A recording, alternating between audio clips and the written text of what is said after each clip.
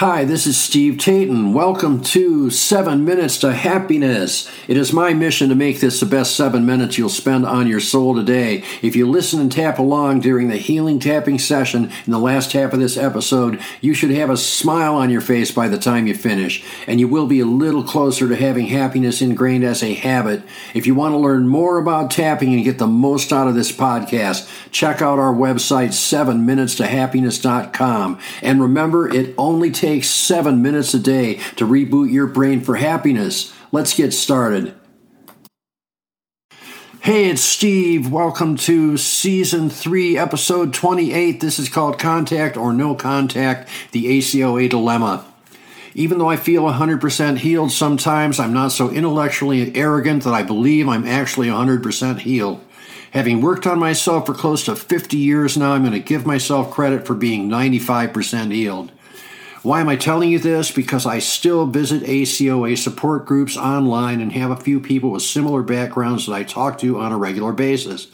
Some of the things I read make me cringe because they're written by people who are still actively involved with alcoholic, addicted, or narcissistic parents. I can still remember how it felt when the scabs were being picked off my emotional wounds every day.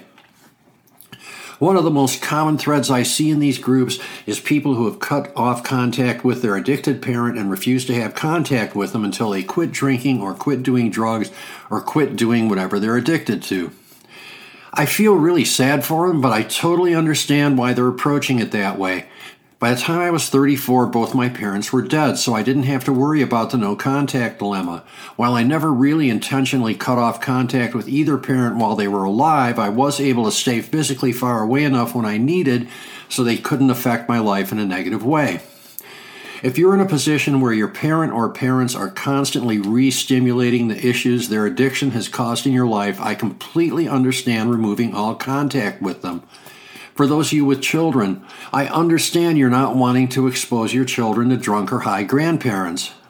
However, it's totally unrealistic to expect your parent or parents to quit whatever their addiction is. While I understand it can be necessary to get away from them totally for a while, turning it into a negotiation, forcing them to quit their addiction is the same conditional love they gave you to cause the dysfunction in the first place. Just like your parents couldn't bully you into compliance after a certain age, you are not going to be able to bully them into compliance. Bullying just doesn't work.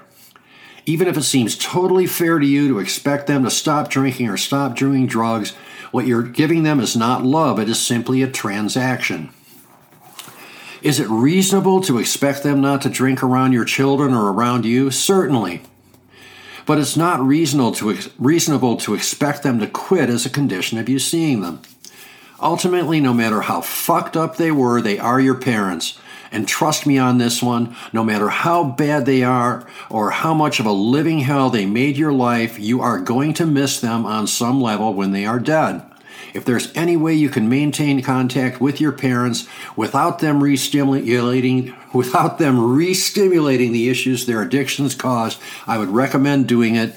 You will have a lot less to regret later in life. So, how do you do this?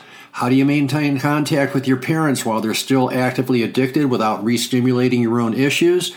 You have to separate their issues and their addiction from your issues. I always recommend meridian tapping to desensitize and remove the stuck emotions from your past trauma. If you can do this enough, you can love your parents unconditionally and forgive them for their own flaws. You will realize they did the best they could, even if their best was laughably bad. Ultimately, nobody has a child and decides to be a shitty parent. Nobody says, I'm going to have children and I'm going to give them a horribly dysfunctional environment and cause them mental trauma for the rest of their lives. Isn't that a great idea? Ultimately, we are all just human beings. We're all worthy of love, even those who are grossly flawed and who have caused you trauma. So now it's time for our healing tapping session. If you already know any version of tapping, use the tapping points you're using. Otherwise, tap on the breastbone in the center of your chest. You cannot go wrong here. Find the place that feels the most comfortable and start tapping. Now repeat along with me or slightly after me. If you can't make that work, just listen to my words. Let them flow through you as though they were your own.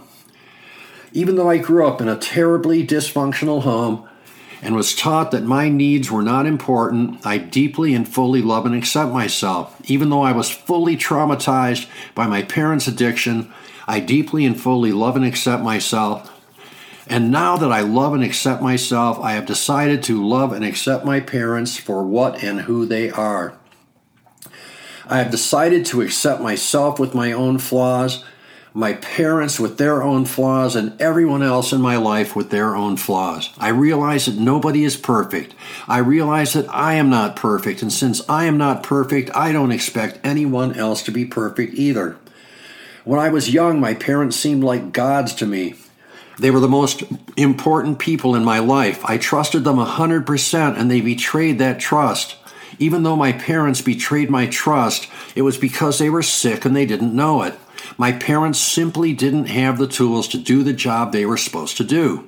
They tried as hard as they could, but on many levels they failed.